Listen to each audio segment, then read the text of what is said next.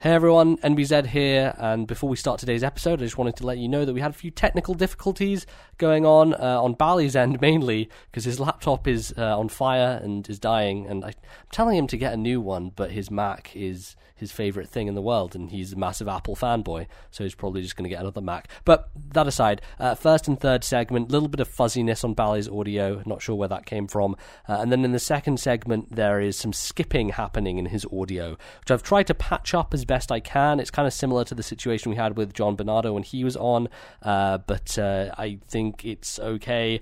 I don't know. I've done my best, but it should sound somewhat coherent. Anyway, I just wanted to let you guys know of those difficulties. Hopefully we'll get things sorted for next time, but the show is still listenable, so I hope you enjoy anyway. Here is the episode.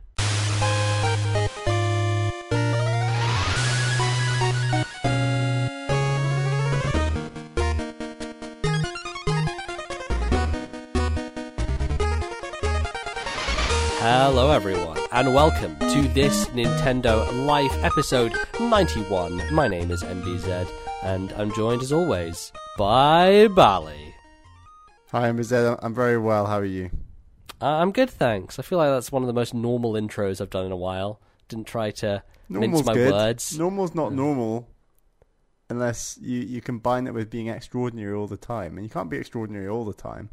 I mean, I am extraordinary all the time. Yeah, but then that just becomes normal. That's very true. We have to break the mold sometimes, and that's what we've done here today. People don't like normal. Like you can ask the whole population, like, do you think you have a good IQ? And all of them will say that they're above average. Yeah, I agree. But obviously, someone has to be average and below average. Yeah, Otherwise no one likes to admit it, but right. Someone has to do the job. So if we want to put in an average episode every now and then, so be it. Well, look, I'm not saying the episode's going to be average. The intro might be average. Intro. Let me tell you, ladies and gentlemen, you're in for a stellar episode, as always, because this podcast is never anything less than stellar. I'm MBZ, as I said, and we're here. Episode 91. We're crawling close to that 100, Bally. It seems close. It may be a little further away. With the nature of us doing an episode every 2 weeks, it does kind of crawl along a bit. So, cool. It's crept up on us a bit, though. It's kind of maybe wow. a little bit. We're in the 90s. But we're going to be, that's our favourite year. 91, of course, for both of us, the year we were born. So I guess, good point. Some the best time to have an average episode. It is. It's the best time to be playing video games, Bally. So how about you tell us what's going on with the show today? For the show, we're going to talk about what we've been playing for the first segment. Our second segment will be some listener emails, as usual. And then for the third segment, we've got an interesting email to go over that talks about the NES and the SNES, and we can maybe mention some of the news and rumors with the SNES Classic and obviously the discontinuation of the NES Classic. Yeah, indeed. It's interesting stuff going on there, and I'm sure we'll have a lot to say, but we have a lot to say about other things as well. And Bally, how about you tell us about some of the video game things you've been involved with the last couple of weeks? Sure, I've got three little things. First thing, very quickly, Caroline beat Link Between Worlds. Wow, congratulations. Round of applause. Really very fast. Good stuff. And I was very shocked and impressed. And she actually finished that game with more hearts than me. So like she explored more of Hyrule and Lorule, collected more stuff, saw more of that game than I did, which is when I think about it though, impressive. Bally, I do think that because we were kind of playing this for the podcast when we were first starting out, and you were just like in love with this game and you just wanted to mainline it so hard, I feel like both of us maybe just kind of burned through it in a very short period of time. Maybe didn't give it room to breathe. But, I don't think I mainlined it necessarily. I definitely collected a lot of the pieces of ore and stuff. And that's the interesting point, is that Caroline didn't get... She got one piece of ore, and obviously there are 4 pieces of ore in the game. You can upgrade your sword twice. So she didn't upgrade her sword once to face the final boss. So that's insanity. It was a bit of a slog for her, but she did it herself. Like, I didn't help. I didn't say, like, oh, this is how you do it. I just let her do it. She died a lot, but she eventually beat it. And, like, she only got 2 bottles, which is the other crazy thing. So she beat the final boss with 2 bottles and about 3/4 of the hearts, and the weakest sword. So, yeah, that was a bit crazy. Playing it hardcore, I can tell. Yeah, exactly. And then she's just like, what's Master Quest? I'm like, oh, don't bother with that. It's not.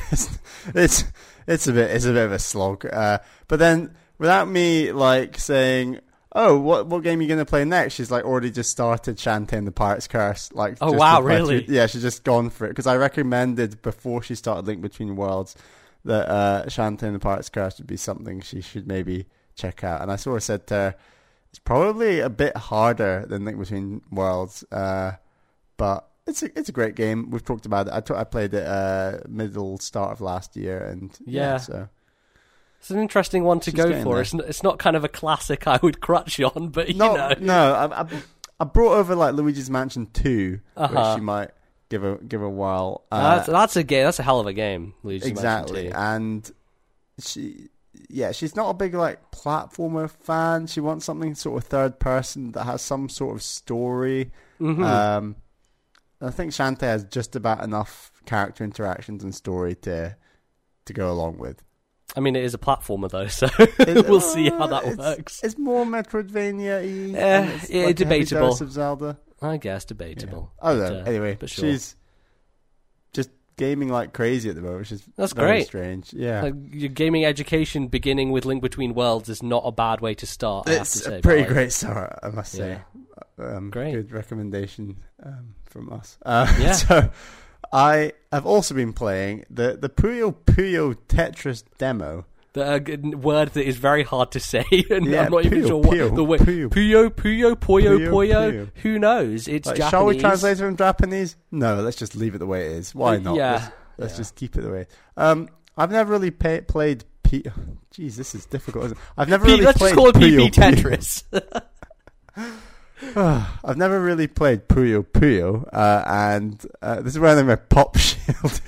Exactly. I'm just going to keep saying Puyo. Puyo Puyo. I've never played it, and I just thought this demo is fun. Me and Caroline can do like verses against each other, and that game is good fun. Like it's got a lot of Puyo Puyo, it's got a lot of Tetris. You can play as much of one or the other, and then you can combine them and play against each other in like a battle where one person is playing as Tetris and one's playing as Puyo Puyo, and it's just weird. My main criticism, in my view, we only played like 4, 5, 6 matches, and I found the problem was that, so in these sort of Tetris battle games or Puyo battle games, whatever you want to call them, you sort of are getting rid of blocks in order to like give blocks to your opponent. So right, basically like throwing trash mobs onto the other screen. Exactly. So if you're playing as Puyo Puyo and you defeat, like, you get rid of some blobs and then the Tetris player gets blocks, for me that punishment is a lot more devastating for the Tetris player than when the Tetris player clears lines, because the punishment for the Puyo player is that blocks come down on top of their structure, right, and actually don't. They're easy to get rid of. They come down on top of the structure, and then you just simply have to blow up your Puyo blobs, whatever you call them, around that structure, and they vanish. And it's right, like, because on Tetris it comes from below, so it's pushing you up and up toward the sky. And I think Puyo it's a weird one. I always say that phrase. It's a weird one. But it's strange because Puyo, it feels to me like there's a lot of luck when you're... there's luck and skill, I suppose. But when you're clearing lines of blobs that then make other blobs fall down, and you're going for multipliers, essentially, that punish your opponent way harder. Because in my view, in these versus puzzle games, the key is to clear lots at once to really hurt your enemy, rather than gradually just firefighting, essentially. So, you know, the obvious equivalent with Tetris is you just keep a nice clear block, a linear block down the side, and then that long linear block comes, and bam, you clear 4 rows at once. So right. It's like that, essentially. And so I was playing as Tetris, he was Puyo for a while, and I just got beaten like 2-3 times in a row fairly convincingly. And then we swapped, and I did beat her, but it took me a lot longer. And then we both played as Tetris, and it was a bit more traditional, and both played as Puyo. So that's a fun game. Like, it's very colourful. It's a very obvious thing to say, but I've never really gotten into puzzlers, and like whenever I've played Tetris, it's always been I don't think I've ever owned Tetris. Like, it's always been didn't own the Tetris on Game Boy, like the most sold version of that game? No, and now I'm like regretting that I maybe didn't pick up, because there was like, Nintendo did some deal where Tetris went. They sold it wasn't, Tetris. I believe it was to do with Ubisoft having the rights on Tetris in Europe or in some regions, and as a result, they had to basically rescind Tetris on Game Boy from the 3DS eShop. So if you had it, you've got it still, and you can still get it. Actually, I'm not even sure if you can re-download it, but if it's on your 3DS, you have it. Now it's gone from the eShop, so you just can't even get it anymore, which is quite frankly absurd. And I'm kind of gutted that I didn't get on it back in the day, because one of my first experiences with Game Boy was playing Tetris, and it was because I borrowed it from someone at school who basically lent it to me for like a week or two, and I basically, like, the only thing I had was Tetris, so I was just going ham on that. After that, eventually my sister got one, but I remember it being a very good version of it, despite having not really played much else before. But my dad was always a big Tetris fan, so I remember him playing a bit of it and enjoying that. So I picked up this demo as well and tried it out for a little while. I'm just fucking bad at Tetris. I suck. Yeah, and I think I just don't have the acuity for like predicting, not necessarily predicting, but keeping in mind what blocks are coming and making sure I have a pattern set up that is going to work for that. And I think maybe just because this is a battle style thing, I was playing against the CPU, I had the pressure mounting because of the stuff coming from below. And I kind of failed really bad. I didn't beat the CPU once. I played like 4 or 5 rounds. I was like, I can't do this. But I didn't try any of the Puyo stuff because I don't know. I'll pick it up again and give it a go. But I think Tetris is better. Puyo's fun, but I don't know. Tetris is an older formula that works better. I don't know. This is me coming as like a puzzler noob, just sort of trying this game that combines 2 traditional puzzle games and thinking, this one's better than the other one. But it's cool, and I love that. I love that it's other that we've already played Snipperclips, and this is like another thing we could just try where you take 2 Joy-Con, 1 each, and just play some multiplayer games. And like it actually works really well, and you don't have to think about any other controllers. It's all right there, and I really look forward to seeing what else can be done with that format with the Switch, like with co-op multiplayer. Yeah, totally. Did you play it on the Switch screen itself or on the TV? Did you try it out? We just played it on the TV, but yeah, then we'd have to use the stand, and no one wants to use the stand. So no. I'm not really massively a fan of that. Of just what do you call it when you're holding? What's the name of that? What, just, tabletop mode or whatever? Tabletop mode, yeah, there we go. So, yeah, I don't know. I guess holding the Joy-Con sideways anyway is an interesting thing when it comes to Tetris, because you have to use analog control, right? You don't have a D-pad to drop things. But it feels okay, because these analog sticks kind of have, it's almost like they have a D-pad in them, or something. Like, I don't know how you describe it, but they have you can really feel the 8 directions more so than, like, I would argue Wii U or a Wii analog stick on like a nunchuck or something. Like it's not quite GameCube levels of having notches to tell you, but but there's something in there that makes it feel different. Yeah, I think it's maybe a little stiffer of an analog stick than the Wii U one is, which I kind of prefer. I think the looseness is something that, especially on PS4, the analog sticks are very loose, and I'm not a huge fan of those. But it's I guess it works for some 2D stuff. But I've yet to play any like 2D platformers on Switch, so I haven't got to test like whether those buttons work as D-pad or whether I use analog stick. I don't know. But is that it? Then you played some. Yeah, no, that's Puyo Tetris. Very quickly, I've been playing the original F-Zero on my Wii U Virtual Console. Back to my roots. This game is. How do you describe it? It's one of those games I've been meaning to play for a very long time, really, because I'm such a big F-Zero fan. and we've not had F-Zero in such a long time, and it feels very strange to go back to where it all started, bearing in mind that this is like the first Mode 7 game, I believe, and was also a SNES launch game. So right, it was Mario World and F-Zero with the 2 launch games. Like a crazy launch lineup when you think about it. And it holds up fairly well. I think it feels an awful lot like the Game Boy Advance games, and very easily what this game has that the Game Boy Advance games don't is like the classic music and tracks. So we're talking Mute City, Big Blue, those matching theme songs. You got the Blue Falcon, like the Blue Falcon's not even in like the Game Boy Advance game. Wait, are you kidding me? They don't have the Blue Falcon in No, that they game? have this other something Falcon, and I swear, I might be wrong, I don't know where I'm getting this from, it's just in the back of my mind somewhere. Okay. But in the sort of F-Zero lore, that Falcon is like either his father or his son or something weird. Okay. I don't even know. Well, I mean, there was like a manga and stuff for F-Zero, I recall. So like, there is some deep-seated lore going on with F-Zero. So, but this game, it's cool. Like it works well, and I think the Game Boy Advance games handle an awful lot better than this game. And when I initially started playing it, I thought, I'll just have to get used to it. But then I played like a few hours worth, and I was kind of like, no, this really does feel like considerably less refined than the Game Boy Advance games. Okay.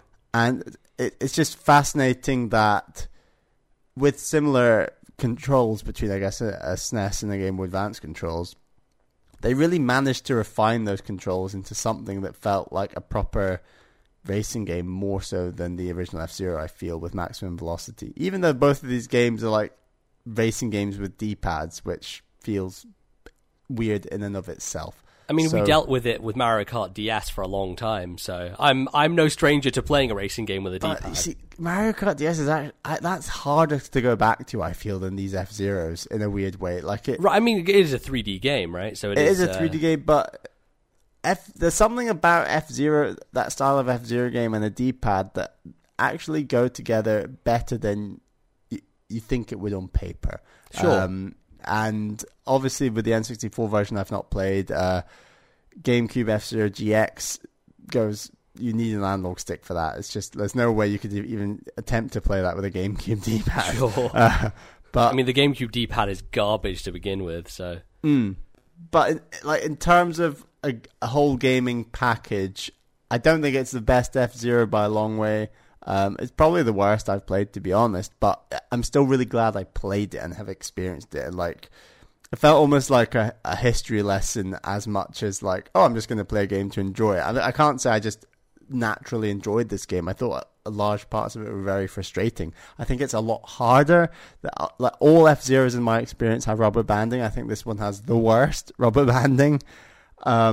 It's also just has some really, really brutal tracks that F-Zero, like the format is the same as the Game Boy Advance games, but the format is so brutal where like you have to finish top 3, otherwise you're eliminated.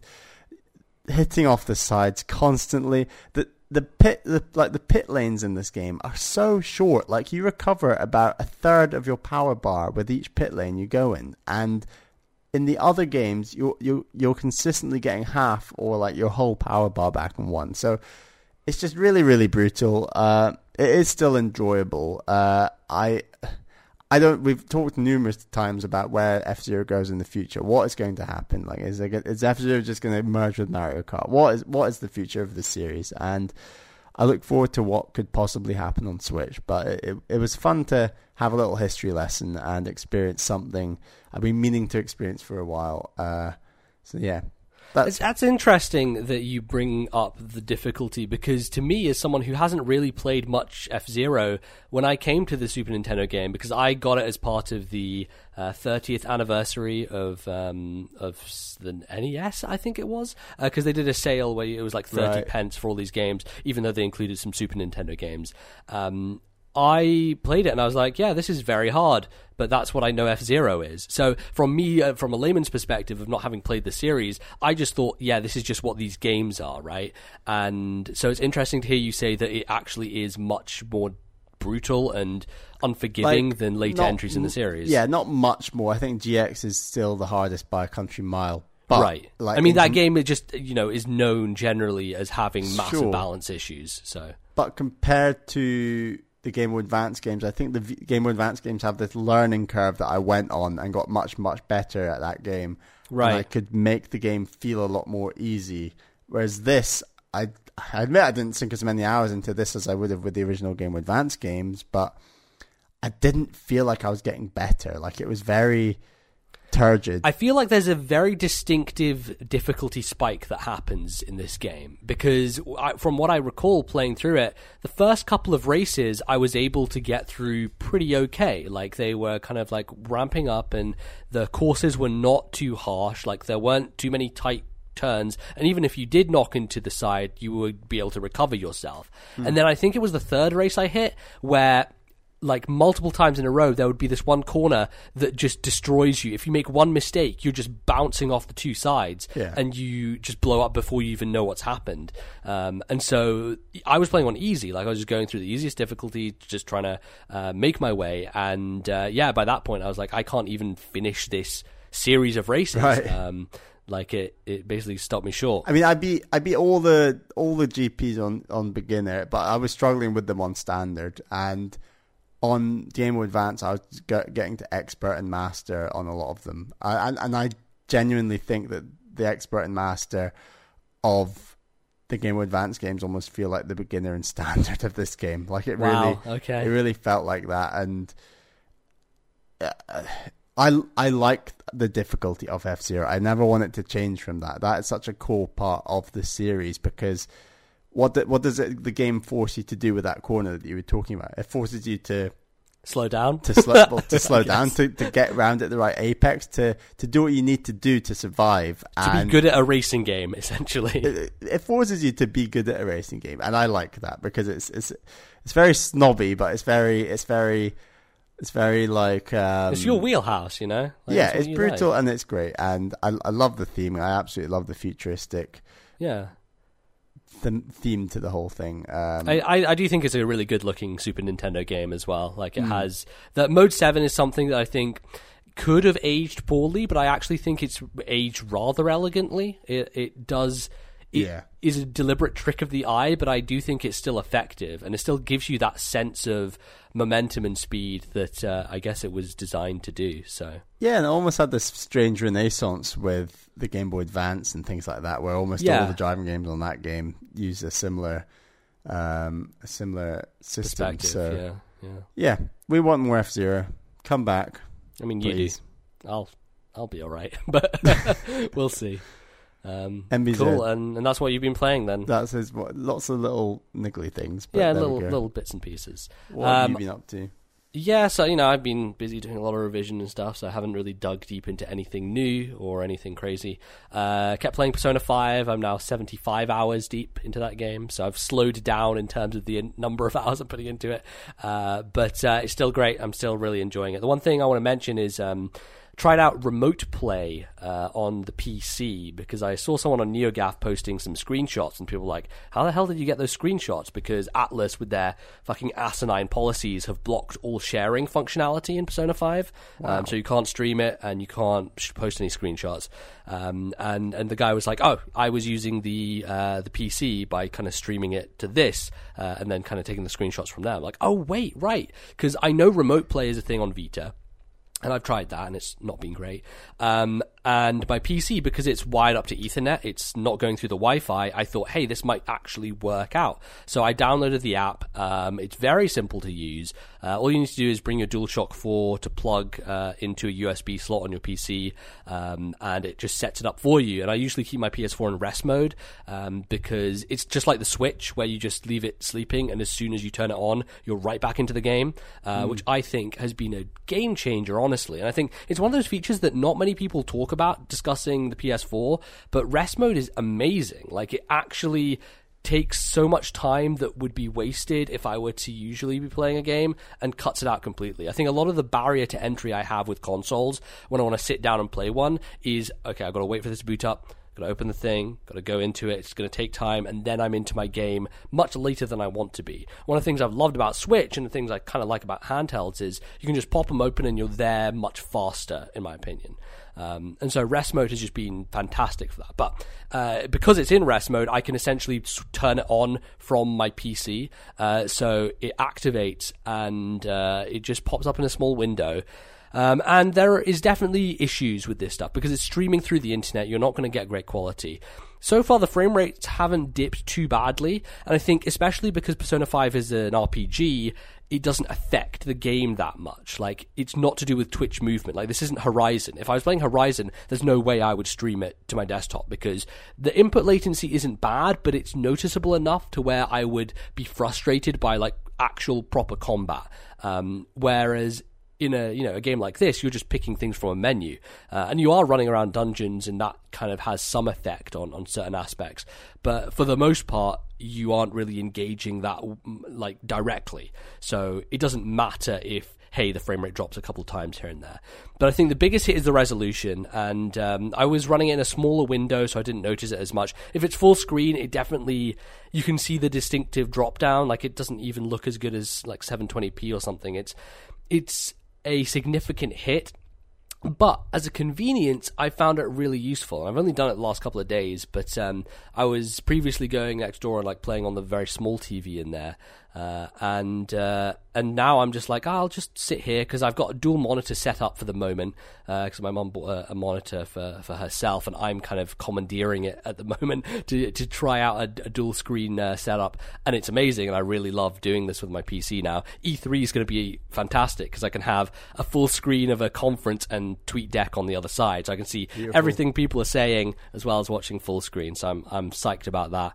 But yeah, it's been great. I was watching the Kind of Funny morning show like on one monitor and had Persona going on the other. And because I'm going through a dungeon, I'm not really paying attention to any story stuff. It's very much like going through enemies and like figuring out light puzzles. So it works to perfection, and it's the sort of thing where if I went next door, I mean, I could put on a podcast and listen to that, but it's not the same as having these two screens and sitting here in a space that I kind of am more comfortable in. So yeah, for those purposes, it's been pretty great. And it's the sort of thing where when I get to a major story sequence or whatever, I'm going to go to the actual TV because I want to see everything look nice. But as far as remote play goes, I think there are certain games it works with, and this is certainly one of them. It definitely helps me get through it because, it's a lot of hours to put into a game like this. Aside from that, I jumped back into Titanfall 2 again. It's one of those things, Bally.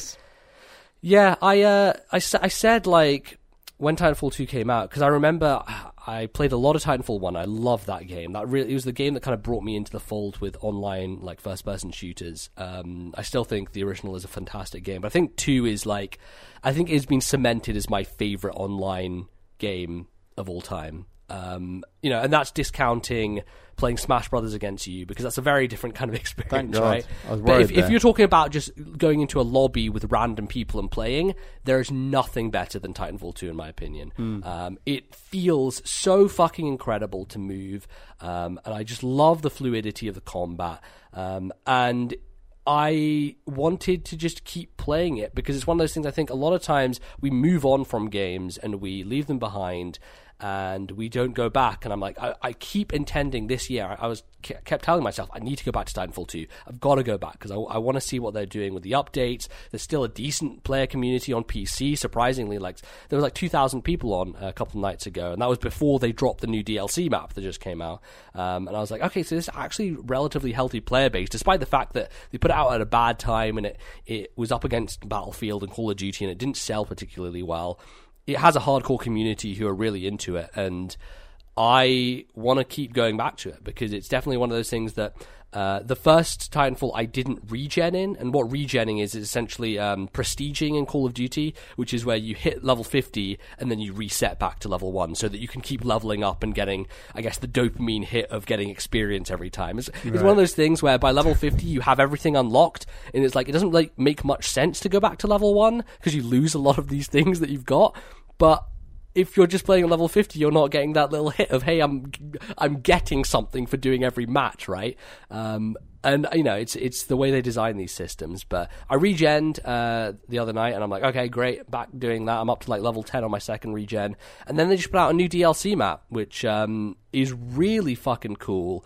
I think it's one of the best maps they've done so far. It's so wall run oriented to the point where you could probably cross from one side to the other without touching the ground if you were smart about it. And that's incredible because the momentum you have when you kind of hit the wall running, get some speed up, go to the other one, jump between them. There are some really cool puzzles between in the single player campaign that uses that stuff. But having a map like that really focuses on it, I thought was really smart. So I played a bit of that today. But yeah, I'm back in, and this is my podcast game for the moment because I'm trying to burn through some stuff, and it has helped tremendously. It's one of those things where you would think that Persona would be really good to have a podcast on the background for because it's just grinding through enemies sometimes.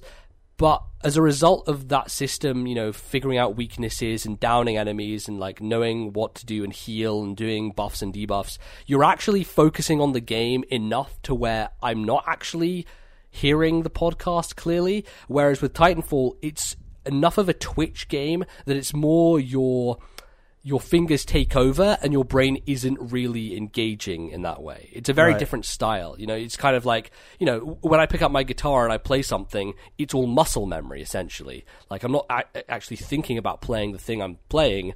My fingers are just acting because I've done it so many times. And I think shooters kind of have that element to them where you're kind of, you can concentrate on something. You can satisfy one half of your brain with one action you're doing, and the other half of your brain with another action you're doing. Exactly, yeah. So that's been great, and I'm really enjoying it. So, but yeah, aside from that, it's nothing new right now. I just want to finish Persona 5 really, and then I'll try moving on to something else. I want to, it's a big game. Got to get I got a big backlog, Bally. Shorter for a change? No, I will. I'll find something on Steam probably that I'll bash through, or maybe I'll pick up a Switch eShop game because there've been quite there's been a few recently that have sort of floating around that had decent reviews.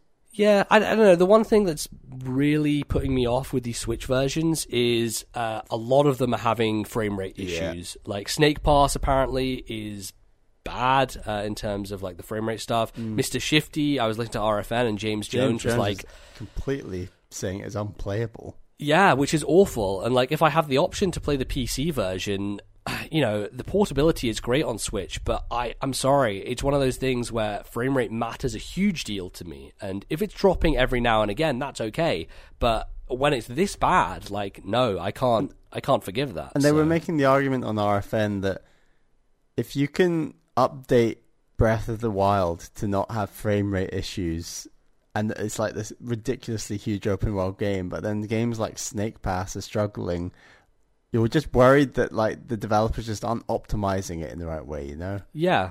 It may be like, not breathing problems, but teething problems. Teething problems, thank you, Bally. The system is new, and I guess developers, I don't know how much time developers have had to work with the system, right? Because Nintendo were very late on announcing it, and there were some people who got dev kits late, and just even software coming out now is just a little bit janky. So I do hope that their pipeline improves over the next year or so, and that we don't get these bad versions. Because I would preferably play all these games on Switch because of the portability. Right. But if there are drawbacks like that, then it makes me think again.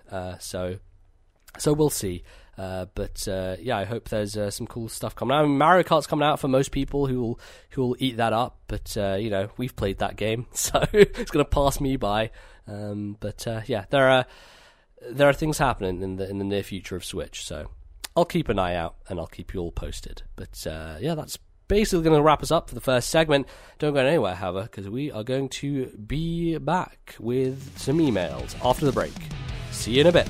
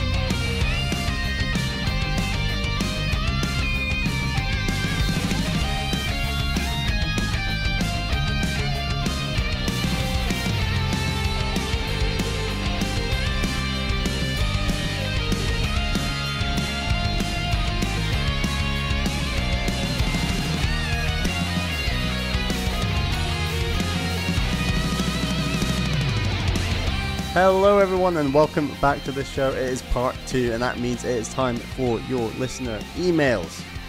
We always need more. We are running out. We say this all the time, but we kind of are running out this time. So we're kind of digging into the depths of the inbox right now. We're going back onto things that we missed a while ago. So, some fresh juice would help us out for sure. Exactly. We've got some old emails. But before I get into our first email, I must remind you of the address to send us new emails, which of course is thisnintendolife@gmail.com. That is thisnintendolife@gmail.com. Please send them in. So, our first email is from Chaotix, who's from England. Hi, I'm Zed and Bally. I've recently been watching Go 8-Bit, a show where comedians attempt to play video games against each other. The show has its ups and downs, an expert who doesn't know the name of Sonic Spin Dash, and an obvious hole in the content of games being shown. We are 5 episodes in at this point, and there have been no Nintendo games played. There have been references to Nintendo franchises, but none of their staple games. The Wii has shown up for some of the games that have been played. My discussion point: why is this? My theories: number 1, Nintendo has disallowed their content to be used the same way that they ban YouTube videos for playing their games, missing out on the free marketing. When do you think this policy will change for Nintendo and they realize it's advantageous for not making proper games? This is a fallacy that several think, even though there are several great games out there for Nintendo. As you know, this relates to comedian routines from the host where Wii games don't count due to the casual nature of the Wii.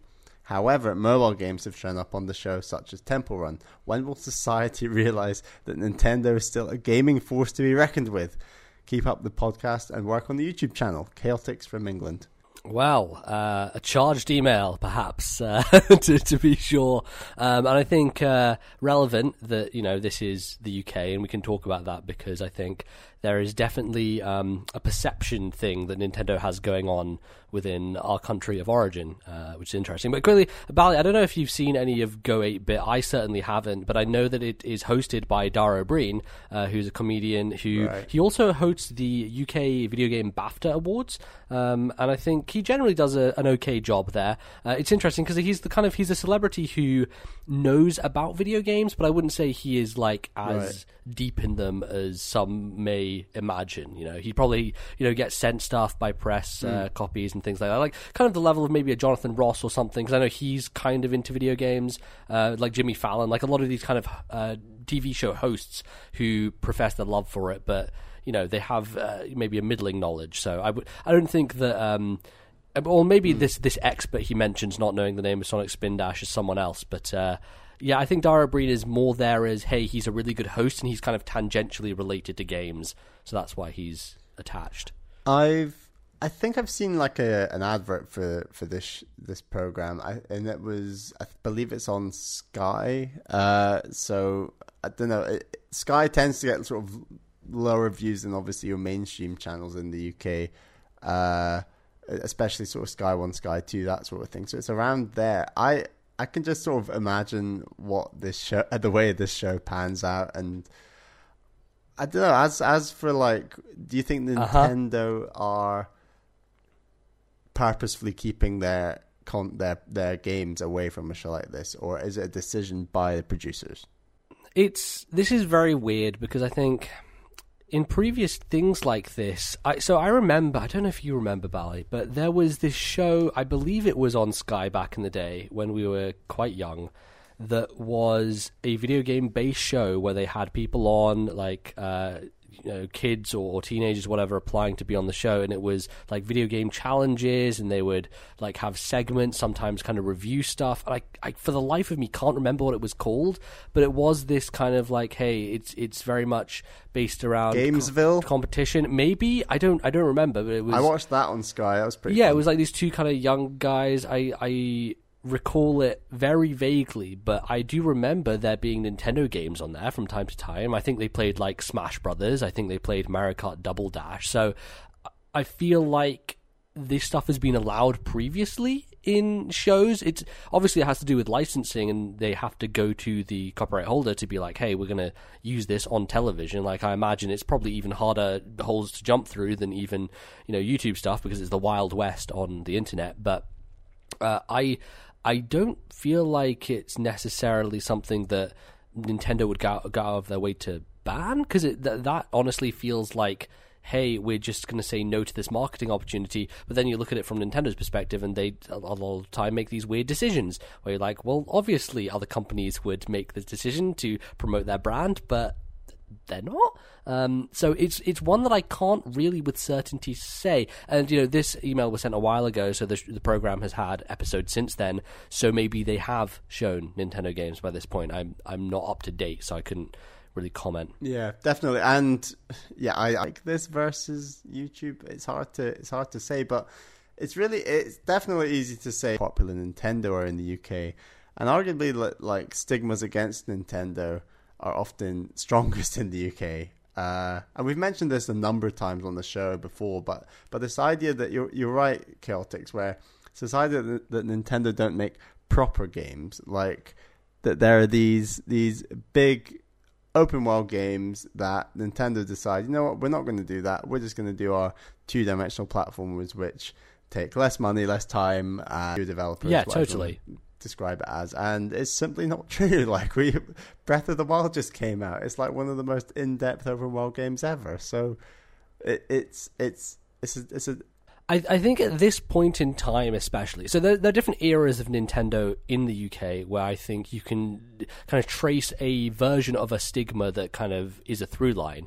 So back in the day, obviously, with NES, Super Nintendo didn't do that well in the European market. Maybe they probably did well in other European countries, but in the UK, the competition between Sony later on and then obviously earlier with Sega was a lot harder for them. So they didn't have a stronger foothold in the market as, say, the NES did in North America, which led to less kids being exposed to Nintendo at a young age. I think, honestly, if the Game Boy hadn't existed, I don't know that we would have been exposed to Nintendo back then, right? Because Pokemon was really kind of, I think that was the one thing that allowed them to break through somewhat into that market, was having the handheld space to themselves and being able to leverage this television show with Pokemon and these card game things going on. Like, the way I really got into games was via Pokemon as a medium. And so I think that was kind of their way through there. But even then, like, you look at something like Pokemon, and it is viewed as incredibly childish and for a younger audience, and that is a stigma that I think they carried on throughout later generations. You take a look at the GameCube versus the PS2, and most people owned a PS2, and I think a lot of the reason was you looked at the GameCube lineup and it had a kiddie image to it. Like, Mario was very colourful and Wind Waker was very cartoonish. It was not kind of the stuff you were seeing like Grand Theft Auto on these other platforms. And as a result, Nintendo had to pick up, this perception that they were for a young crowd, for people who didn't really engage with games deeply. Like that, it was one of those things that continued on through the Wii because of the casual nature of it, and obviously the Wii U was such a failure that no one really even knew what it was, let alone gave it the time of day. So I think from that GameCube generation onwards, in those three consoles, it has been a progression from, hey, we're a child's toy, to, hey, we're for casual people who no one really cares about, to, hey, no one even knows we exist, right? So it's been, I feel, this weird downward trend over time, and therefore the UK has kind of paid less attention to them. It should do on paper, but it's easy to say a system should sell when it might not sell. And in the grand scheme of things, the UK is not really the biggest market that Nintendo needs to worry about when you compare it to Japan, the rest of Europe, and obviously North America. So it's not like, when will society realize that Nintendo's a force to be reckoned with? It's kind of, how does Nintendo market themselves where they move away from arguably being a more kiddie image, or certainly under the Wii era, a more casual image, which was the entire image of the Wii that made it sell so well, and kind of made it clash so much with the Wii U when you think about how little the Wii U as a system just appeals to a casual market. Yeah, it's definitely, I think when you look at the Switch promotion stuff, and especially the very first trailer, it's kind of trying to unleash the shackles on that stuff and focus on an older audience, creating a product that is much sleeker, more kind of modern looking. And I wonder how that does. I think the Switch has sold double what the Wii U did in its opening week in the UK, which I think that went from like 40,000 to 80,000, which, in the grand scheme of things, not too significant. But maybe it tells us something. I'm not sure if it tells us anything, honestly, because we need to wait and see how it goes. But I don't know. It's a weird space that Nintendo find themselves in, because I think, people paint them as this company who make games for younger people, but then you have people coming around in their late 20s when they have nostalgia hit them, like, oh yeah, I really like Mario Kart, and then the new Mario Kart comes out and they jump on board. So this show, it's called Go 8-Bit. I don't know how much of a focus they have on retro games, seemingly not a huge amount if they're showing mobile games on the show, and they have like other stuff going on, but I think that if we're talking about like kind of modern Nintendo, either people don't know about the Wii U or kind of not engaged, right. And so they're not really going to use those games on the show. And the other reasons with Nintendo not really being that big in the UK also makes sense. Even in this email he mentions like Sonic Spin Dash. Like Sonic is probably I doubt it actually. Sonic's not more well known than Mario is, but I feel Sonic has. He might be in the UK. No, I don't think he is. I honestly don't. I think Mario is too big of a brand worldwide for that to change at this point. But he's certainly relatively successful here, I think. So. Yeah, I don't know. Maybe it's one of those things where I see these things happening where they try and put video games on television, and I think, no. What are you doing? You're going backwards. And it's absolutely the case that video games live in the medium of the internet, and that's why Jeff Keighley made his show a Twitch live stream. He broke away from G4. He got out of Spike TV. He didn't want to deal with the corporate advertorial, all this bollocks that, he still has that on his show because he needs to make a lot of money to make it, but I feel it's maybe a little less obnoxious than it used to be. And when the companies start going and being like, oh, we need to get the kids watching TV again, we got to do these video games, it's like, the kids don't watch TV anymore, so you're kind of trying a dead market. I would almost argue that a title like Go 8-Bit, they're trying to appeal to an audience that went 8-bit, and that they're now in their sort of 40s, 50s, etc., I guess the kind of audience that's still watching television. Right, exactly, more likely to watch TV. And I think you're right, the games media know, Jeff Keighley knows that like the vast majority of people playing the vast majority of video games are in their 20s and 30s right now, and for those reasons it's all accessible online and nothing to do with the television, which is good because we like that. We don't like TV. We like viewing stuff online. We're a podcast. We thrive by being on the internet. So exactly that's another very good. Maybe reason. Slightly biased, so, but slightly biased. Our next email is from Ricardo, who's from the internet. Hello, MBZ and Bally. I have the feeling that NVIDIA and Nintendo's partnership will go a little further than just providing the Tegra X2. I think that GeForce Now, or the Nintendo version of it, will be available for the Switch. This will ensure that no matter the graphical power of the Switch, current and future gen games will be available on the console via streaming. I currently own a Shield tablet that is capable of using GeForce Now, and let me tell you, if you have the internet speeds and Wi-Fi requirements, games play as smooth and beautiful on my $299 tablet as in my $1,500 custom-built PC. What do you guys think? Will Nintendo ever consider incorporating a monthly subscription platform like GeForce Now? Love the show. Sincerely, Ricardo. Again, maybe something that we need to correct here because this email is a little old. The Tegra X2 is not what is used in the Switch. It's the Tegra X1, which is a weaker version of that chip. But I thought I'd just point that out because people are probably going to be like, it's out-of-date information, but there you go. So this is an interesting question because I think the last couple of days there was a thread popping up on NeoGAF and Reddit and places like that about this guy who is currently working on an application which would be available on consoles, probably through internet browsers, and on the Switch, accordingly to him, through the eShop, which would essentially allow you to stream PC games from your computer directly to the Switch. Now, everyone in that thread and a lot of people online are saying Nintendo is in no way in hell going to allow this to happen because, especially if you have something like, say, Mr. Shifty, which is available on Switch, on the eShop, or it's available on Steam, if you have the internet speed requirements, why wouldn't you get the Steam version? Because it runs at 60 frames per second. It doesn't have these frame drops that the Switch version is supposedly having. And if it is a decent way to play it, that would compromise Nintendo and their kind of, their bottom line. But then you can also say, well, hey, how many people actually own a big, powerful PC, and how many people have the internet speeds required to stream all this stuff? Does it matter that much? But honestly, I think as cool as that idea is, it's very likely going to get shut down, and Nintendo are not going to be able to allow things like that on their platform. If they were to do it, they would do it through their own means, and it would be through their own system. And I doubt they'd allow PC games to be streamed on the Switch. But I don't know, this guy seems to think that he can get a version on the eShop, and I don't know.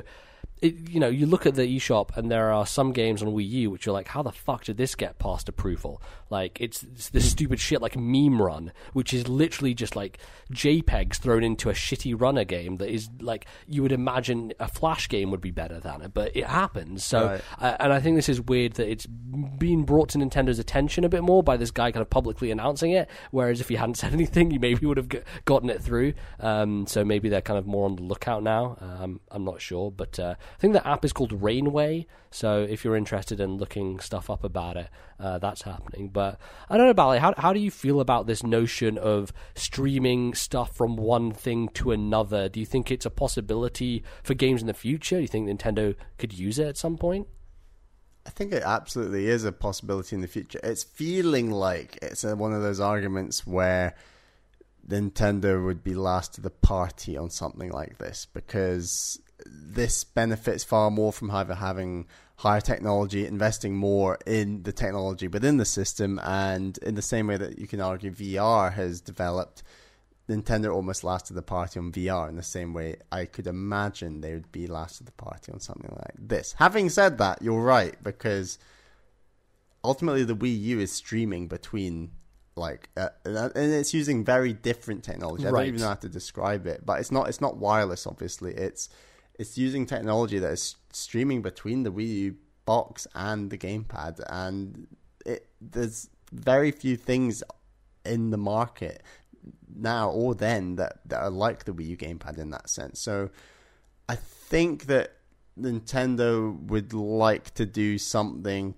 using that technology, but ultimately the evolution of that technology was the Switch. So it's difficult where they can see themselves fit into this sort of conundrum. Yeah, and it's also, they don't like to play with others, right? They are very much a closed ecosystem, and so I can't imagine. And it's weird, actually, because the Switch Pro controller actually does work on PCs pretty well, but I think that's just a case of it being Bluetooth enabled, so it's probably easy for you to just hook that up. But generally, Nintendo hardware, it doesn't like to play with other stuff. You don't want to have any kind of interconnection like you do. And I mean, Microsoft have incentive to do this, but the whole Play Anywhere thing with Xbox is, hey, you buy it on Xbox One, you get it on PC as well. And that's interesting because I think Microsoft have identified that these are two different markets they're serving, and they're not going to compete with one another. And I actually think that most people who own a gaming PC, they're more likely to own a Nintendo Switch than they are an Xbox or a PlayStation, because first of all, it gives you something completely different with the portability, and second of all, Nintendo have a much wider variety and stronger lineup of first-party titles than their other two competitors do. So if you're playing all your third-party stuff on PC, you're generally going to be complementing it with a Nintendo product, right?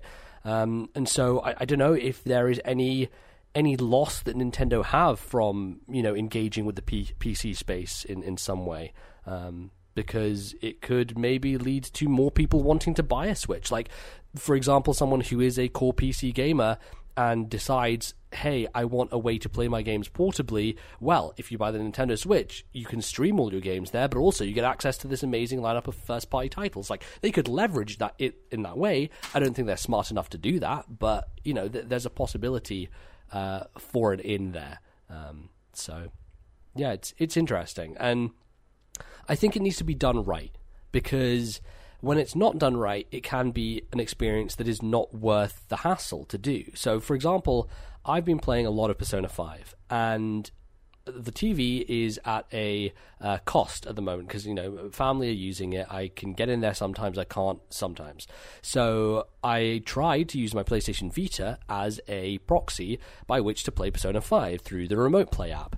And what I found is that my Wi-Fi is not strong enough. It's either my Wi-Fi is not strong enough or the connection and the Wi-Fi chips from the Vita and the PS4 are not in themselves powerful enough to push it out and give it to me without any kind of lag or any kind of loss in the image quality. There's always going to be a sacrifice on that end, which means that you're getting a suboptimal experience. And so I think ultimately if this technology is going to go forward and work, it needs to be iterated on and be improved upon. And, I don't know how good these GeForce NVIDIA Shields are, and I don't think they're even selling them anymore in that old version, which was essentially what the Nintendo Switch is. But, not really. It's just a streaming device that connects to your PC. But yeah, I don't know, how good that stuff looks comparative. But it's a possibility for the future. And I think we're going to reach a point where the internet is ubiquitous enough and fast enough. Maybe. We'll see. I don't know. All these fucking corporations' interests and everything get muddled into the mix, especially in North America where you have all these, very few companies that own all the internet and can leverage that in a horrible way. But I hope we get to a point where the internet, becomes a entity that can be used to just do this, because it's likely that in the future how Netflix has become the de facto way that people watch movies, and streaming services are just by nature now the largest part of that industry. Everything's going to go that way, and eventually we're not going to all have to have massive desktop PCs. We're all going to have these very slimline things that we can just pop out and play anything just through the internet.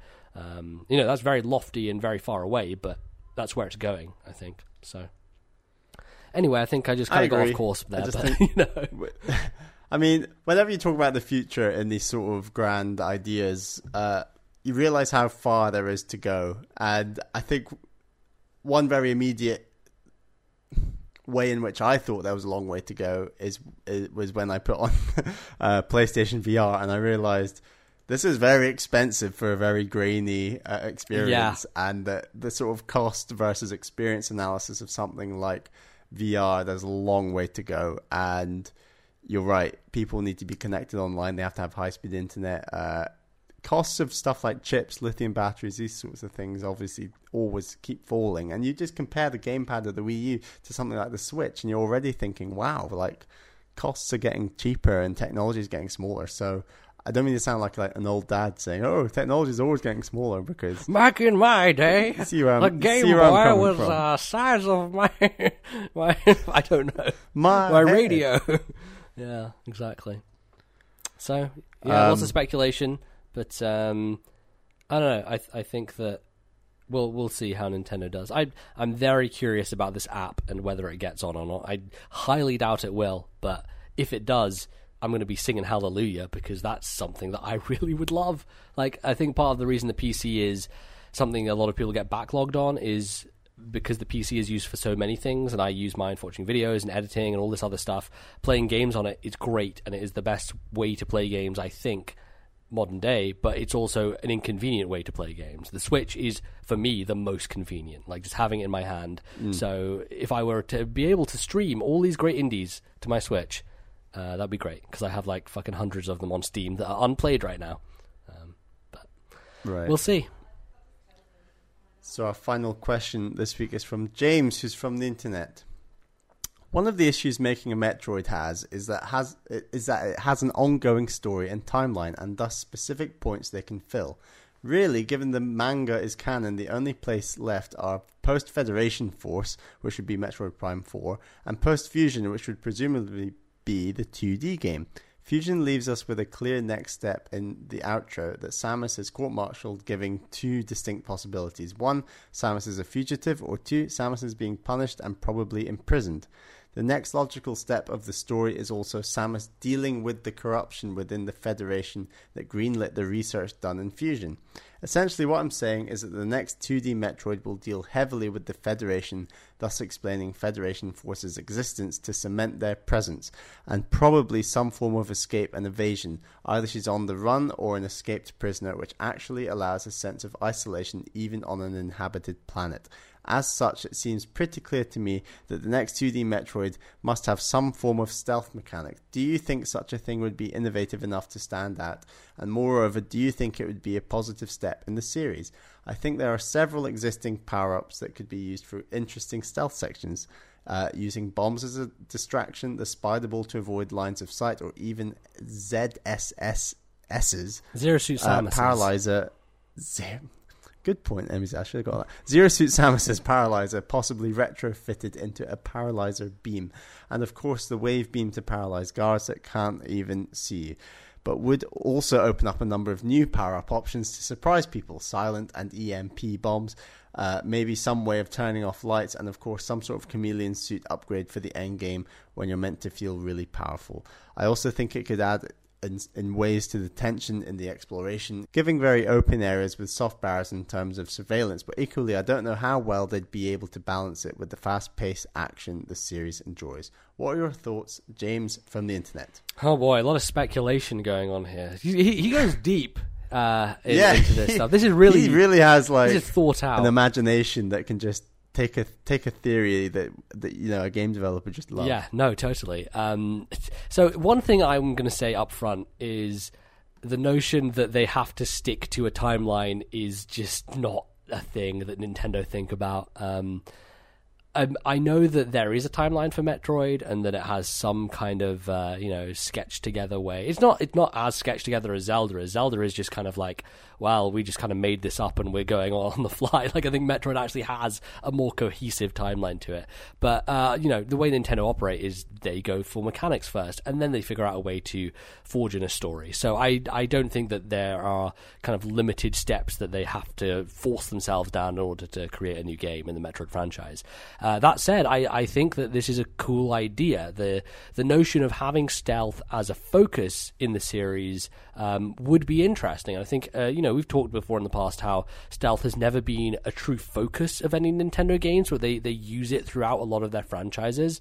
I know, Bally, you weren't a big fan of the kind of escape Zero Suit Samus segment at the end of Zero Mission. How do you feel about them potentially taking this as a core element in a new 2D Metroid? I like the idea. I just think it needs to be done well. Right. Because I'd read a lot of reviewers who liked and praised that section at the end of Zero Mission, and I just thought it. And I said this at the time when we did our backlog club, but essentially I thought it was more hit and run than stealth. Sure. In the sense that I think there were things about that could have been better. But do I have faith in Nintendo or whoever would take the next Metroid project on in making a better stealth, even two-dimensional experience? Absolutely. Like I would always have faith that something like that can be improved. And I think the suggestions James has made with all the weapons and paralyzer beams and things like this, spider ball to avoid line of sights, that these are all fantastic ideas. And like the Metroid universe is very impressive in taking like an alien like world and running up, going crazy with all these crazy weapons that do all these different things. And that's where merging that craziness with a stealth game would be really great, because so far we've done a lot of isolation. So 2D and 3D, there's a lot of isolation, a lot of exploring, a lot of puzzle solving, but at the same time there's sort of a lot of big bosses. They're a huge part of Metroid, but a more of an emphasis on isolation in relation to stealth is interesting. And I like the idea that James had where you can feel very isolated in a busy city when the idea is to stay hidden from those people or that population. Like that's an interesting idea that you could really do a lot of interesting story stuff with to do with Metroid. Yeah, for sure. It's one of those things where you have these elements in other Metroid games, like so this kind of survival horror element from Fusion, where the SAX is tracking you and you have to either run from it or hide from it in certain scenarios, and that stuff is terrifying because the SAX is just a monster that will annihilate you in like 2 hits if you let it. And then obviously the stealth sections in Zero Mission, and I don't think the Prime games really get to that sort of stuff because in a 3D game it's much harder to conjure those sort of feelings. I think there are a lot of 3D stealth games out there, and I've never really been one to be interested in those because for me, I think there are some that do it well. Like Metal Gear Solid 5 does it incredibly well because it gives you all this information you need and it allows you to do your job of stealth without intervening and without kind of doing a fuck you and kind of getting you in a cheap way, I think. And that's one of the things I don't like about some stealth games. They don't really display the information, allow you to get through things through your own skill. It just kind of fucks you up sometimes. But that said, like if you take those elements and boil them down into a more of a focus on that as a main part of the game, it could be very interesting. And I always talk about, and I always try to evangelize this game wherever I can, Mark of the Ninja. Amazing 2D stealth game, and one of the things that I love about it is that it very clearly indicates to you, here are where the people are, here are their lines of sight, here's where you're going to be completely hidden, here's a place where you're maybe in danger.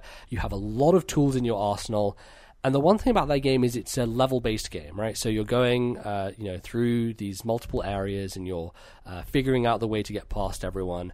I would love to see that kind of design approached with a Metroid-like map implemented, because along the way, you get your upgrades and you become stronger, and maybe the whole idea of it is the inverse of Zero Mission, where in that game, like you build up, you get more powerful, and then they depower you. Whereas in this one, you start very depowered, and I don't know how many stealth games there are where you have that progression from stealth to full action where you can kind of go out there and be crazy without dying super easily.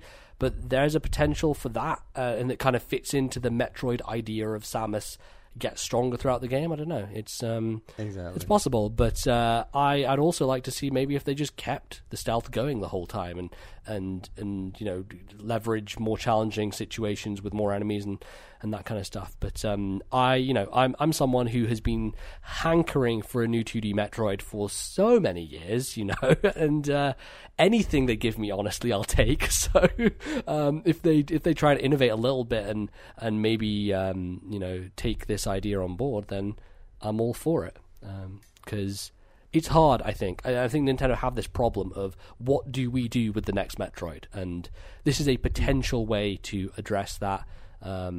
So yeah, I hope we'll get something. I guess we'll find out at E3. Yeah, exactly, absolutely. It's guaranteed. Fingers crossed. Guaranteed. It has to be there. It's Metroid. It's guaranteed. Oh boy, how could you possibly doubt it? Yeah. So yeah, that wrap us up for the email segment then, I guess, Bally? I think so. Yeah, that it's always depressing talking about 2D Metroid, isn't it? It kind of leaves you on the downer. It's when never you think, depressing, Bally. Yeah. It just makes me happy. They've not done that in a while. 2D Metroid. I love talking about it, but then the realization hits, and then it sets in. Yeah. Oh god. Then it's a low. Yeah. It's a low. But yeah, that is all we've got time for in terms of your emails this episode. Of course, the email address is thisnintendolife@gmail.com. That is thisnintendolife@gmail.com. Like we said at the top of the segment, we would love some more emails. That's all we've got time for. I should say. I'm not just taking the show on myself. Bally. It's going to be the Bally show for the next segment. It's the Bally show. So we will see you after the break. Don't go anywhere for part 3.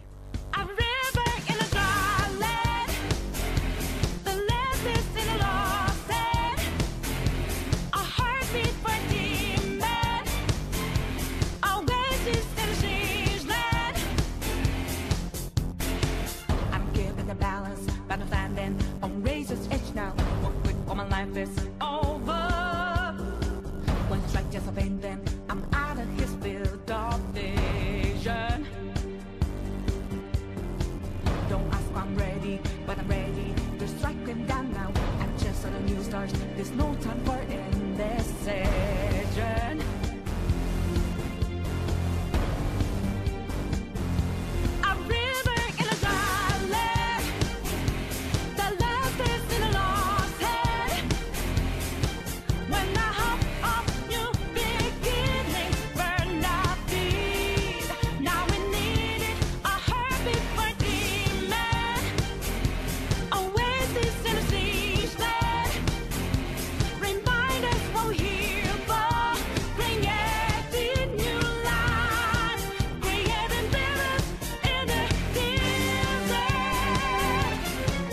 Alright everyone, welcome back to the third and final part of the show.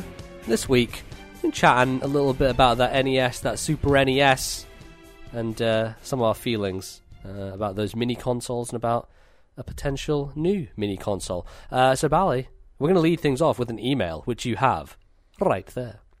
We have an email from friend of the show, Fizz, who's from California. Now this email's quite old, so he's referencing some stuff from a while ago. Some beef. He's got some beef, let's put it that way. This last podcast made me furious. While MBZ claimed Mario 3 was a good game, he really took a crap on it and claimed it throws out giant fuck yous. This isn't what made me mad, but it was when hearing this I got a flashback to Tropical Freeze, and it's the exact same thing I felt playing that game. Couldn't get momentum, and it taught you to beat the level by killing you first, and that's how it seemed to produce difficulty. The only thing that made me more furious than that was that Simpsons Hit and Run made your list of 30 GameCube games you'd put on a collection.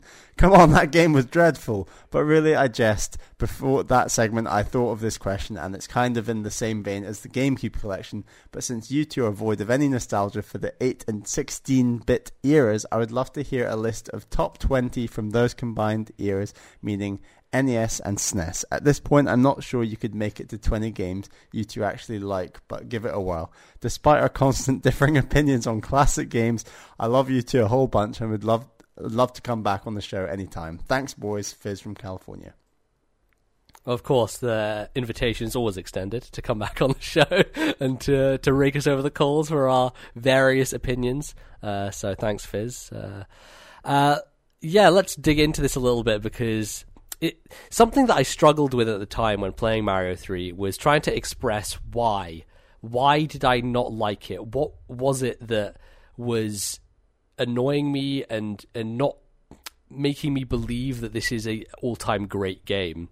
And I think the one thing I came down to was surprise. I think that's the thing that kind of clutched it for me. Was I think about that game, and a lot of it is it's very visually similar, and a lot of things are concepts that are built upon later that just become more and more complex. So you'll have like airship levels, which then later just become the same thing. They look the same, but they're harder, they have more things thrown in them, they're much more difficult. And ultimately, I think my favorite world in Mario 3 was World 4, which is kind of the big small thing. It's the same thing you have in Mario 64, where you have Big Tiny Island. But it's, Mario is tiny and these enemies are massive. And that was a surprise to some degree, because, I haven't really played through this game before. I think I'd heard of that section in the past, but it was one of those moments where I was like, oh, this is cool and it's neat and it's doing something different. And ultimately, I didn't feel like the rest of the game gave me that injection of something that surprised me and took me aback, right? Like, I just thought it was not improving, but like kind of building on the concepts that had come before. And the difference I have with that and Tropical Freeze, which I agree to some degree with Fizz, that yeah, Tropical Freeze has a particular fuck you design. The thing with Tropical Freeze is, it obviously has modern conveniences. Like, you don't have to get sent back to these older worlds if you die, and you have multiple lives that you can take advantage of. You can buy lives if you want. You have like 4 hits potentially between Diddy or Dixie and Donkey Kong himself. I don't think the game necessarily tricks you like Mario 3 does. I think it actually does a better job with level design and foreshadowing things, although I may be raked over the coals for saying that, because, there's probably stuff in Mario 3 that is incredibly smart as well, and, I would be remiss to say that. But the thing with that game that impressed me was it is so diverse in its look and its theming. And obviously Mario 3 can't go that far because it's an 8-bit game and it can only work with so much. And I guess, for the NES, it does its best to do that. But just as someone playing it in 2016 when I did, it doesn't have the same joy and surprise that I imagine it did back in the day. And I look at other older games and I do see that stuff happening. I think Mega Man within any of those games has a bunch more visual diversity and kind of ideas about level design that don't stay too long. Kind of, it's obviously a much shorter game, but they get them in, they get them out. I think there is visual diversity there. Even moving on to the 16-bit era, I think something like Earthbound is incredibly surprising and joyous on so many occasions. And part of the reason I loved that game so much was because it was so crazy and weird and different and always threw something new at you. And so ultimately, I think it came down to Mario 3 just kept giving me the same thing, and it just kept getting harder, which made me frustrated. Whereas there are other games where I think it diversifies to the point of giving me the joy of discovery and surprise. I think maybe we can, even nail that down to Breath of the Wild, which is built around the idea of discovery and surprise. I think that's a strong point of video games that I don't necessarily think Mario 3, for me personally, hit. So I think I've been thinking about this a lot over the last, since I played the game, Bally, but I feel like I may have nailed it down. I mean, I have similar feelings about Mario World that have been discussed. I'm very curious to play Mario World, because I think, from what I've heard about that game and from what I've seen in Mario Maker, which is probably not a fair comparison, that there probably is more visual diversity and surprises in Mario World. And especially being on the Super Nintendo, it will likely have a better thing to work with when it comes to that. I think there might be, but there is a lot of things in that game I wasn't a fan of, including the obvious... You die, you get a game where you get sent back worlds and stuff that is just unforgivable. I just cannot get my head around that stuff. But it's just, there's some very frustrating things about that game where I said it at the time, I just like my 2D platformers to be level based. You get from the start level to the end of the level, and you can save at the start and the end of the level. Something like Yoshi's Island, I think that's a great game. And this game just does not have that. Yeah, we'll get to it when I play it, but in any case, thanks, Fizz, for the email, and we're going to kind of use it as a jumping point to build a list of 20 NES/SNES games if we can, and we'll see. We're taking up his challenge. We'll see if he doesn't think we can get to 20. I don't know if we can either, but we'll see. But before we do that, let's kind of talk quickly about some news stuff, because Nintendo recently announced that they were discontinuing the NES Classic, and there are also rumors from sources such as Eurogamer that there will be a Super Nintendo Classic by the end of the year as well. How do you feel about all this stuff? It's I feel like it's been a bit of a PR nightmare on Nintendo's end, quite honestly. Yeah, it kind of has been, because... I can't remember the reasoning they gave for discontinuing the NES Classic. I remember someone mentioning it. It was some sort of press statement that said something very inept and inappropriate. It was like, we understand that people have had a hard time finding these. Also, by the way, we're not doing them anymore, so good luck finding them. We're going to help you in your struggle to find them by not doing them anymore. So it's like... I don't know. When I was in New York at the Nintendo New York store, and they had one on display, and I'd not seen one before, and I sort of thought, that looks really great. I'd be tempted, but ultimately there's not really enough NES games I'm massively into to warrant buying something like that. But then we talked about this at the time when the NES Classic was announced and came out, and we thought, but what if they did a SNES one? And like these rumors, like we're about to talk about a number of SNES games we're very excited that we love, but the prospect of a SNES Classic, just a box with all those great games on it, like really appeals to me, like hugely. It appeals to me a lot more, not only because I think the quality of the games on the Super Nintendo is generally higher, but also because there are significant ones which I don't have a good way to play right now, and I would like for it to be included in something like that. And I wonder about the price, if they're going to increase it because the value of Super Nintendo games they might hold higher, or if they will just reduce the number of games, say put 15 games as opposed to 30, because obviously like a value judgment, when you have something that is long and epic like a Chrono Trigger versus Balloon Fight, for example, like there is a big distinction there. I mean, even on the NES, you had the distinction between like Zelda and Final Fantasy and other kind of small games that didn't have as much to them. But I think the Super Nintendo kind of takes that up another step to some degree.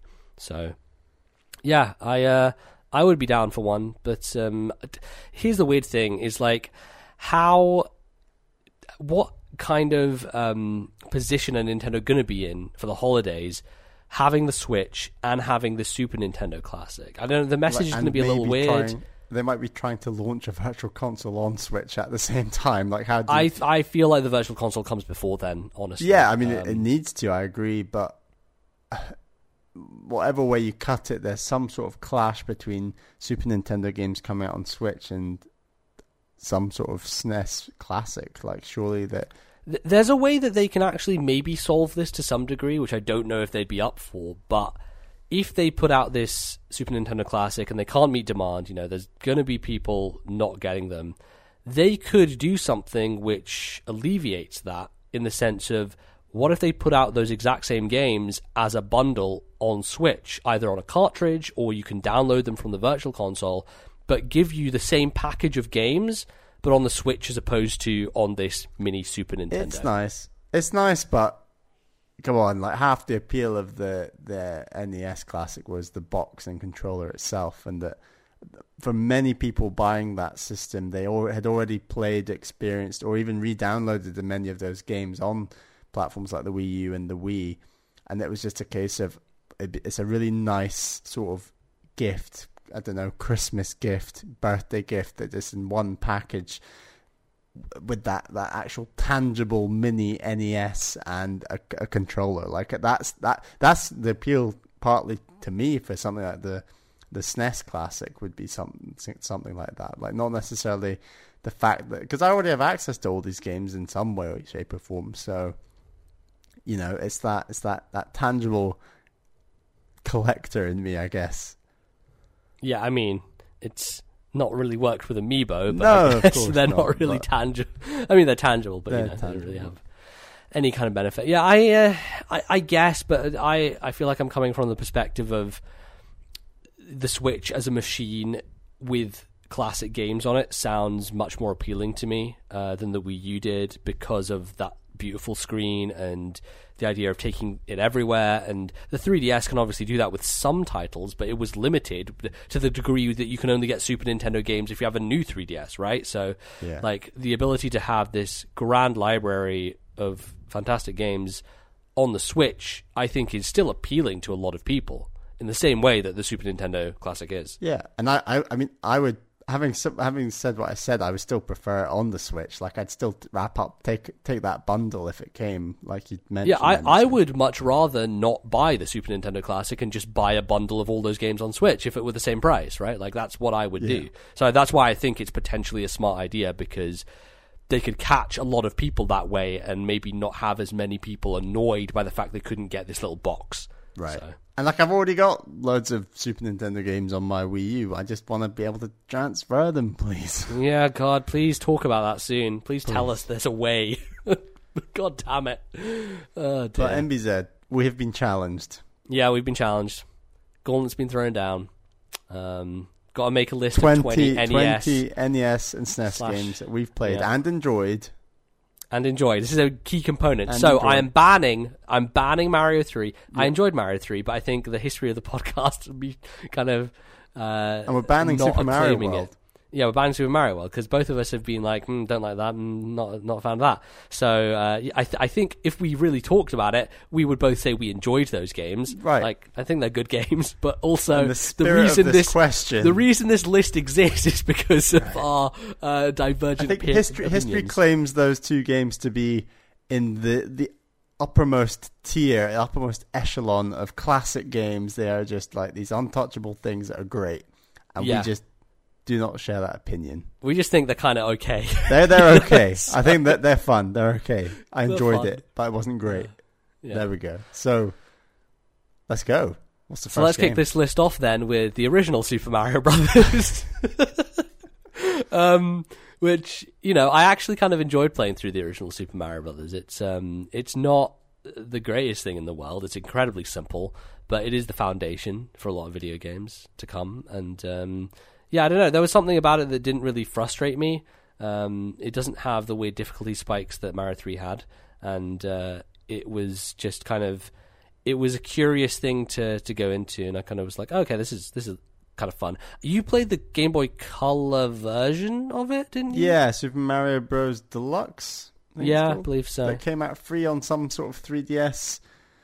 It was something. weird. It was some celebration of something. Nintendo's always celebrating something, so it was. Yeah, obviously. What was it? I can't even remember. But yeah, we all got it for free, and I played that, and I enjoyed it. Yeah.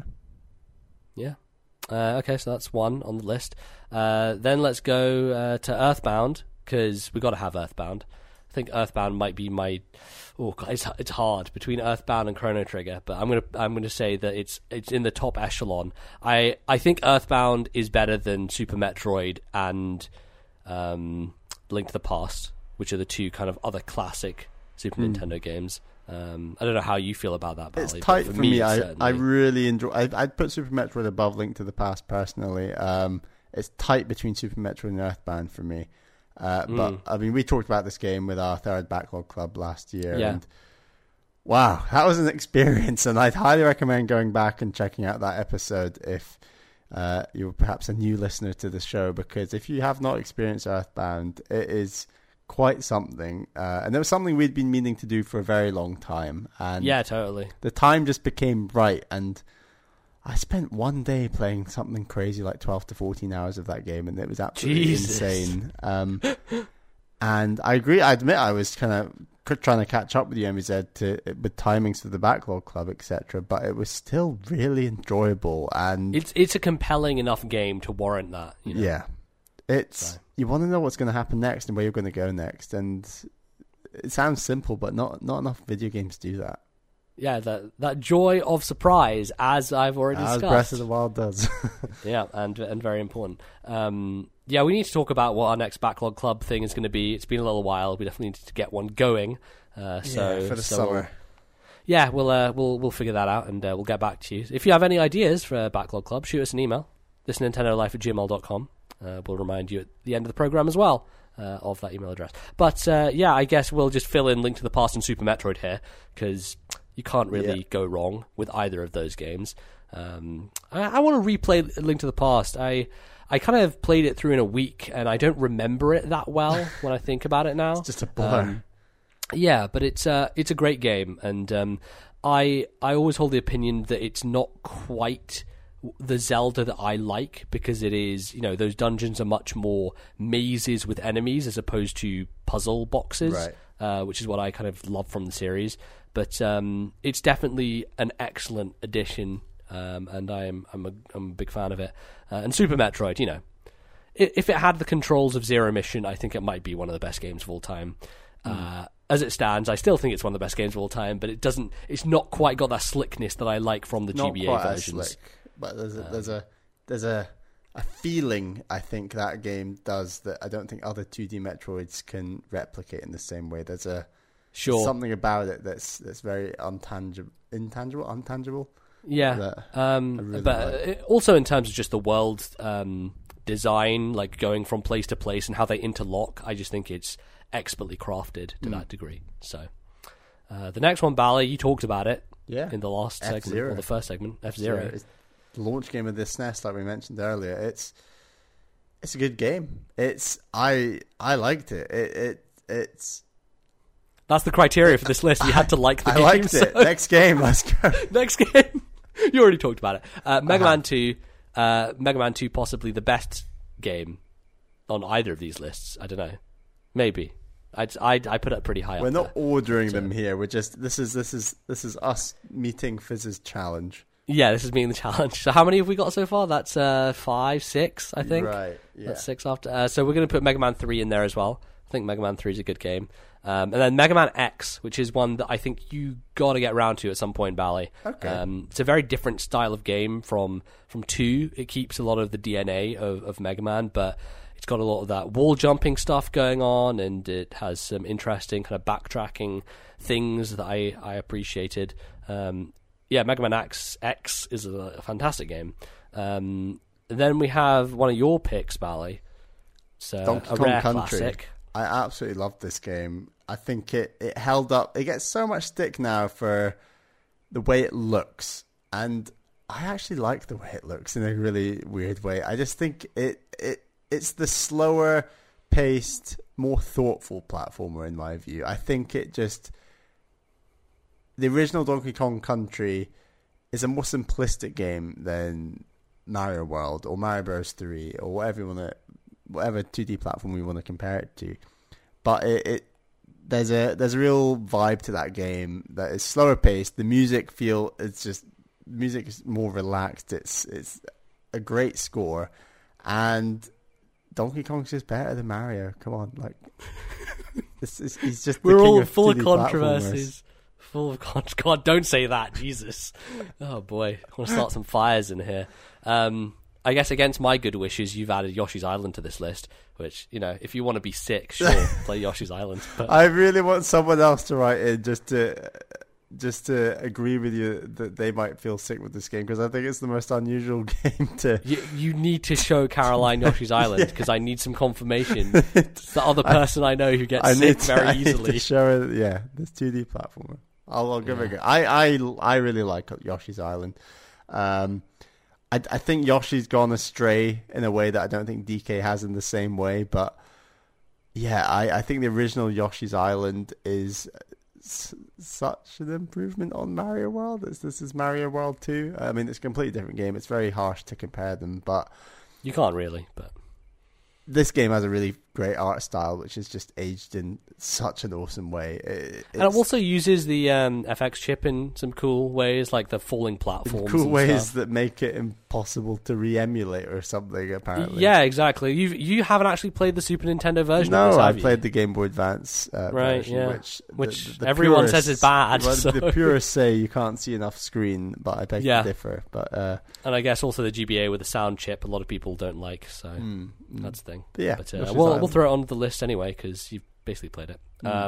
Next one is Castlevania, the original. I had a blast with. It's fucking hard as balls and bullshit in so many ways, but also great. Like, I love it. I think it is memorization, the game done well, and every screen of Castlevania is memorable. Every time you get to a place, you're like, I remember this. I need to remember how I did this, because there is a specific way for doing the specific area that is going to work. And you get into this rhythm that is just super, super intense. And it's a challenge for sure, but I love the original Castlevania, and it is one of the best NES games, I think, despite having not played enough. But, this is what we're basing this list on. All right, next up is Chrono Trigger, which I've already mentioned. I think I've talked to death. Bally, before this podcast crawls to its end, you need to fucking play Chrono Trigger, right? We're not friends anymore, okay? I'll play it. Gauntlet. I wanted to go out on Switch. Come on. Let's have it. Yeah, that'd be great. Virtual Console. I'm so confused as to why Square never put out any of their fucking things on Wii U. Like, didn't get Final Fantasy VI, that came out in Japan. Didn't get Chrono Trigger. I guess Chrono Trigger's on DS, so it's less egregious, but... Sorry, come on, Final Square. Fantasy VI came out on Wii U Virtual Console in Japan. It did, yeah. And it didn't come out for us. It's on Wii Virtual Console, so if you want to dig into the fucking depths of the Wii Shop channel, be my guest. But there's no other way you can play Final Fantasy VI on the Wii U in our country. So thanks, Nintendo. Let's hope they fix that. And then the next one is one that I played, I guess, at a time when it was needed to be played, which was very sadly after the passing of Satoru Iwata, but it was Balloon Fight, a game that he was involved very heavily in and was crucial to the creation of, and a game which I still think is super fun to this day.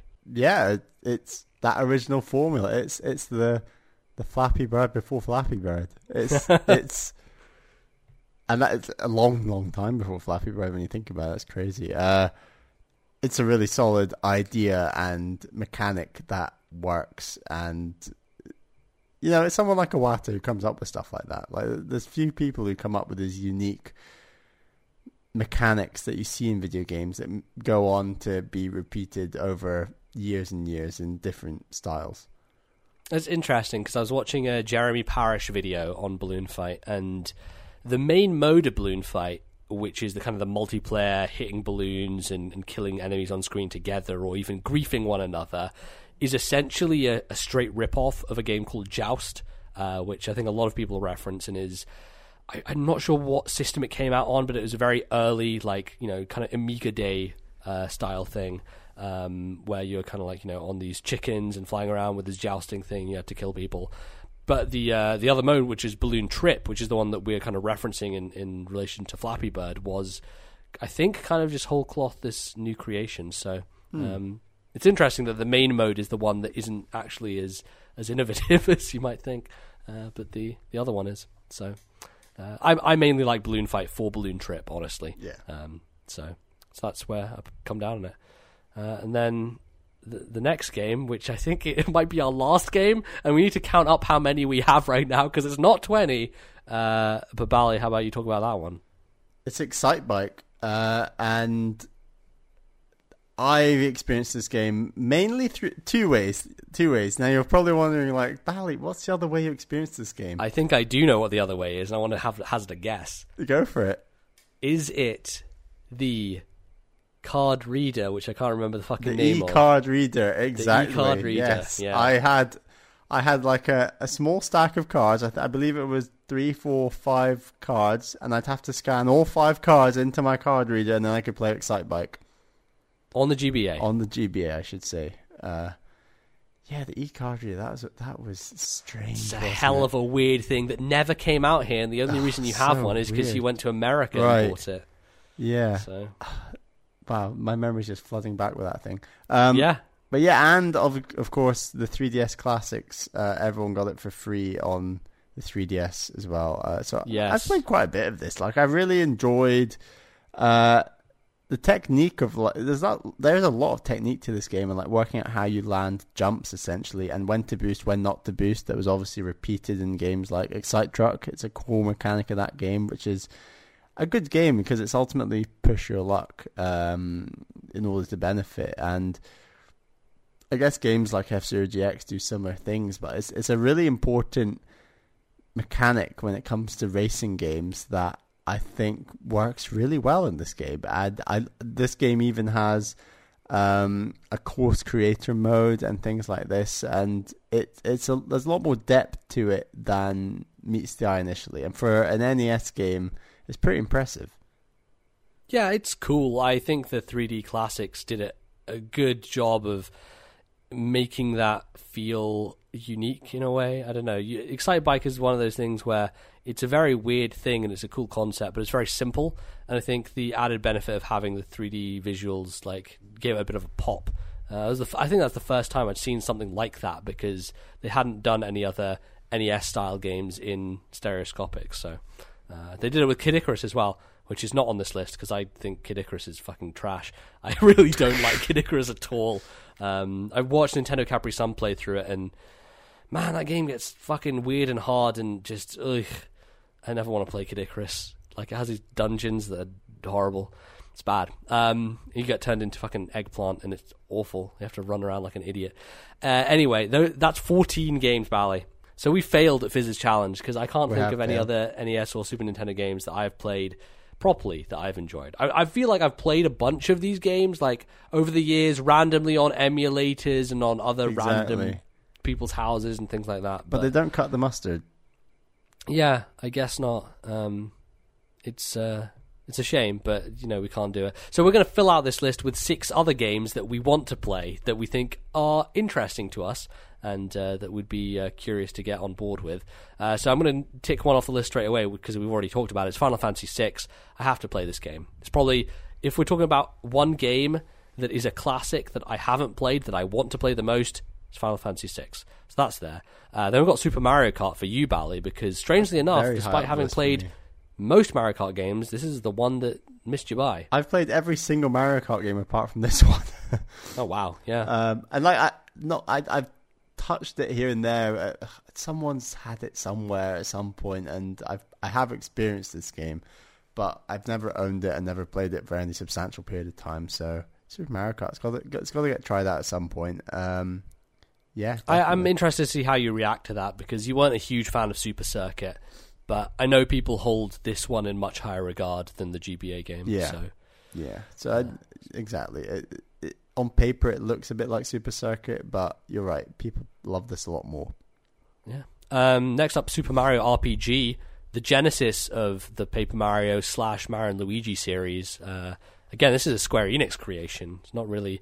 I mean, Nintendo was involved, but yeah, this is a weird one, and it's a game that I've watched a playthrough of before, so I kind of know the bones of it, but yeah, I've never played through it myself.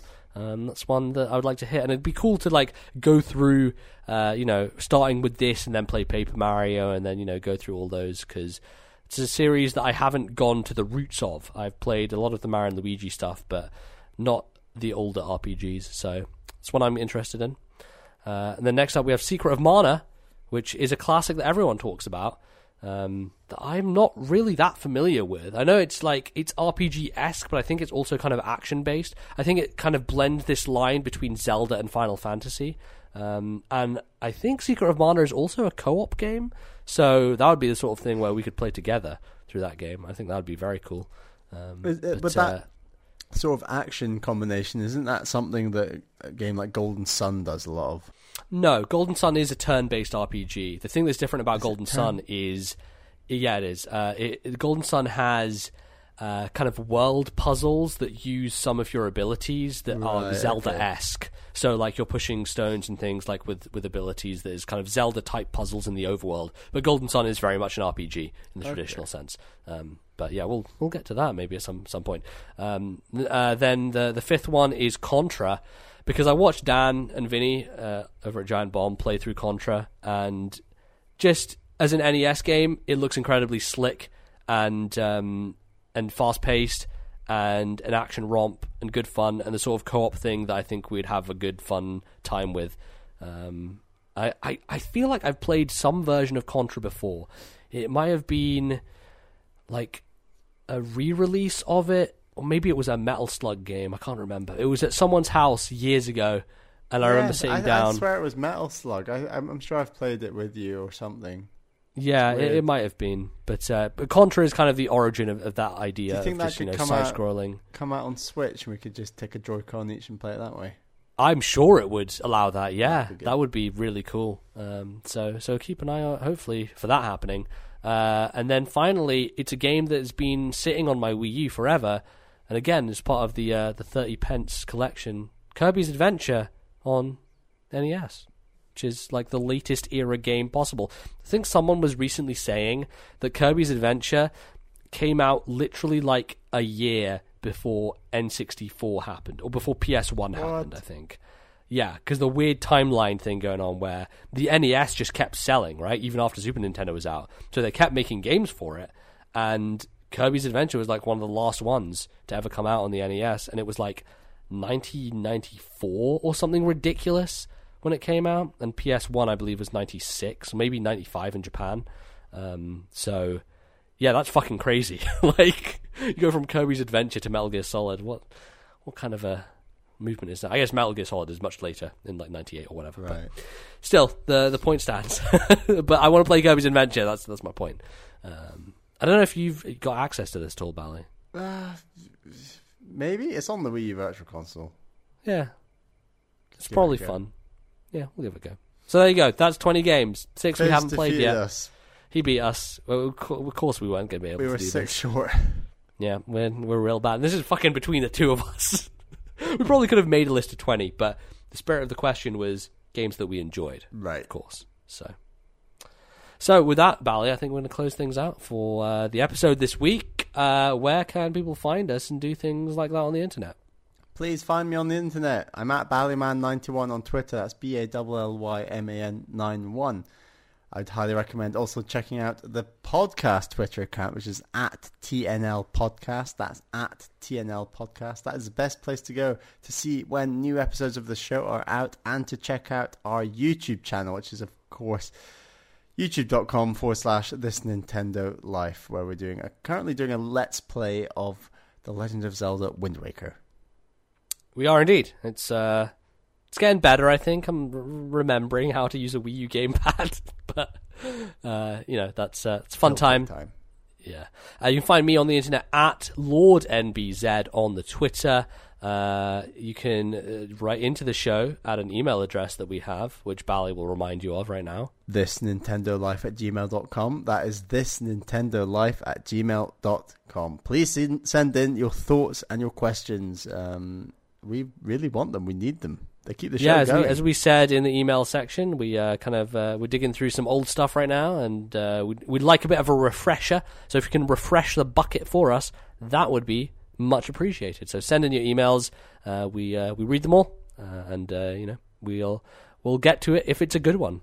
So then you can be found in various places. We're on iTunes. We're on Stitcher. I checked Google Play the other day, Bally. Still not in our country, so fun times. But yeah, you can be found on every podcast app available. Just go into whatever podcast app you have.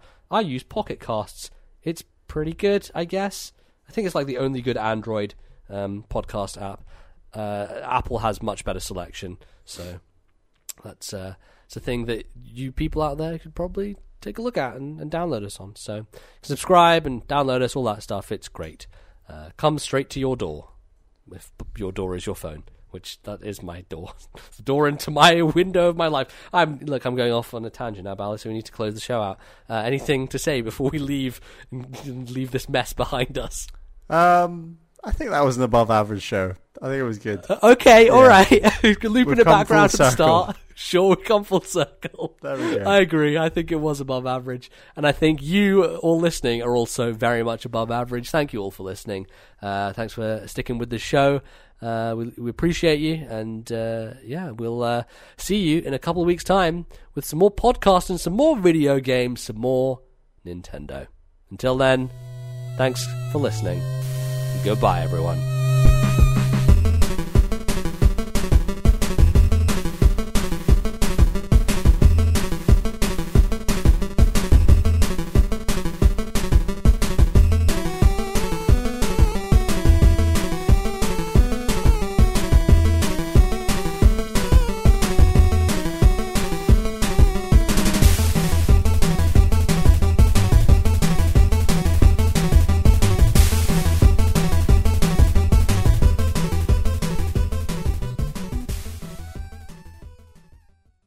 The musical interludes used on today's episode were a rock remix of Big Blue and Mute City from F-Zero and Rivers in the Desert from Persona 5, copyright Atlas 2017.